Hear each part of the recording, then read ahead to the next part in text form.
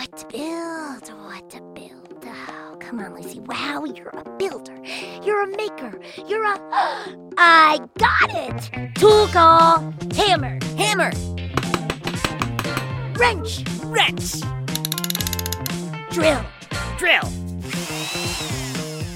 Great job, Kapow. Great job, Kapow. Oh, no, wait, that's me. Great job, Lucy. Wow. Oh, brother. Now all we have to do is turn this thing on.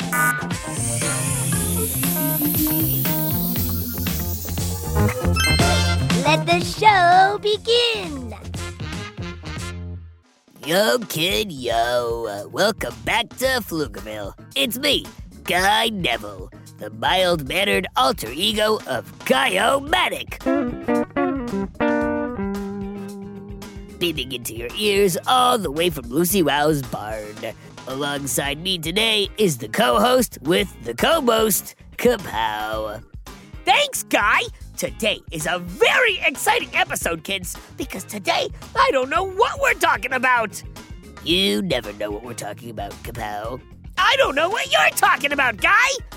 Exactly. Okay, I admit, I sometimes forget things and get distracted by shiny foods like tin cans. Oh, tin cans. Do you have any tin cans, Guy? Anyway, as Kapow was saying before he got distracted, today's podcast is a surprise cast, which means we cover a subject that one of us is an expert on and the other is not. I can't wait to find out what you choose, Guy. I love learning and eating. Oh, I hope today's something I can eat. Is it a delicious invention, like tin can cookie? No, Kapow, but it is a place that is filled with food for your brain. Today's invention is the library. Oh, a library! Oh, those aisles of delicious books, just waiting to be read and then used as bread. Well, while you're wrong about eating books, Kapow, you're right that libraries are buildings that have huge collections of books. But they are so much more than that.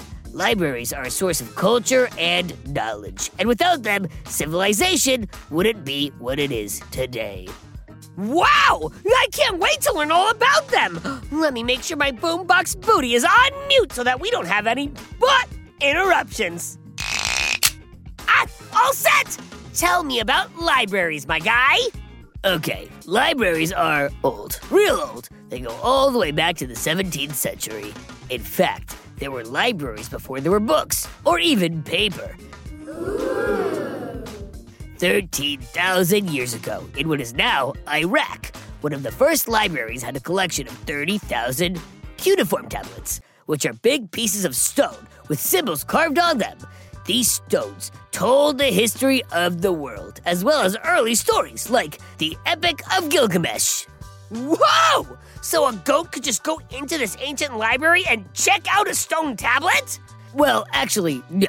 Well, today it's easy to get a library card. This was a highly guarded collection that only a special few were allowed to look at. Wait, if people couldn't check out these big carved rocks, what was the point? The point, Kapow, was the future. You see, there are so many stories in the world and so much knowledge that one person could never remember it all, much less tell it all to their kids.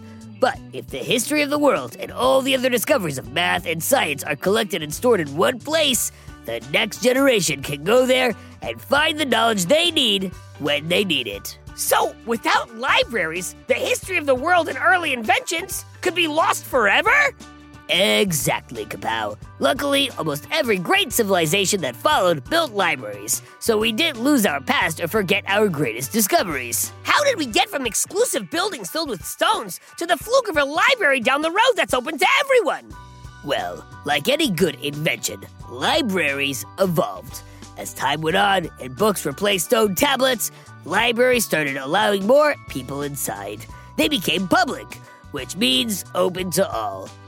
And this is super important. It is? Oh, yeah, Kapow. You see, public libraries give everyone the opportunity to read, learn, and improve themselves. Public libraries allow anyone from anywhere to learn how to do anything. That's so cool! And to make things even cooler, because it can take a while to read a book, a public library started loaning out their books. Loaning means letting you borrow something and take it home, as long as you bring it back. But wait, how do libraries get all these books? All sorts of ways. For example, one of the oldest public libraries in the USA opened in 1790, and all its books were donated by Benjamin Franklin. Ben? Whoa, we love him on this show! Well, Ben loved books, and he also loved libraries. But when it comes to loving libraries, no one beats Andrew Carnegie. Andrew was a wealthy businessman who donated $1.6 billion in today's dollars between 1886 and 1919 to open an astonishing 2,509 libraries around the world. Wow! That's a lot of books being loaned out! Of course, now that you can find anything on the internet, I guess libraries are kind of outdated. Not at all, Kapow. Libraries are cooler than ever. You see, in addition to books, libraries now loan out CDs, DVDs, ebooks, and audiobooks. And if you don't have a computer or internet access, you can go to the library and use theirs for free. And if you need a quiet place to study because your little sister or the mechanical goat next door is being too noisy, libraries rent out their rooms for free. No way! Libraries let you borrow movies and rooms for free? That's not all.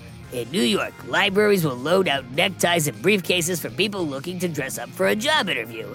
In Alaska, people can borrow animals, bones, and furs to study. One library in Finland even has a karaoke room with thousands of songs for guests to perform. My goodness! But wait, if a library offers all of this for free and loans it all out, who keeps track of where it all goes? The people who run the libraries are called librarians, and they're very important. A librarian doesn't just make sure the books are returned and put back into the right spot. They make sure every person who walks through the door gets the help they need. If it wasn't for librarians guiding readers to the right book, many of the world's greatest minds would never have changed the world. Dude, librarians sound cool! They're heroes, my friend. Just like me, Guy-O-Matic. Do they have sidekicks? A lot of heroes do. Sometimes they do get help from unexpected places. For example, in Portugal, there's a library that has bats that live in it. These bats eat insects that could damage the book pages. Book-protecting bats? Okay, Guy, that does it. I want to go to a library right now. Good idea, Kapowski. Let's go. But before we do, let me just remind you, our dear listeners, that if you've got a question about libraries, Pflugerville, Kapow, or me, Guy Neville, send it to guy@gokidgo.com. Or to me, kapow@gokidgo.com. Whoever you send it to, you might get your question read live on the show. Now, me and Guy are going to the library to see what we can learn. And cool news, I'm famous! The most famous mechanical pygmy goat to ever live! Don't faint! Woo! I'm on a t-shirt and a hoodie and a sticker and go to gokidgo.com and check me out! Lucy Well merchandise is now available! And you know you need more Kapow in your life! Until next time, go kid go! Go kid go!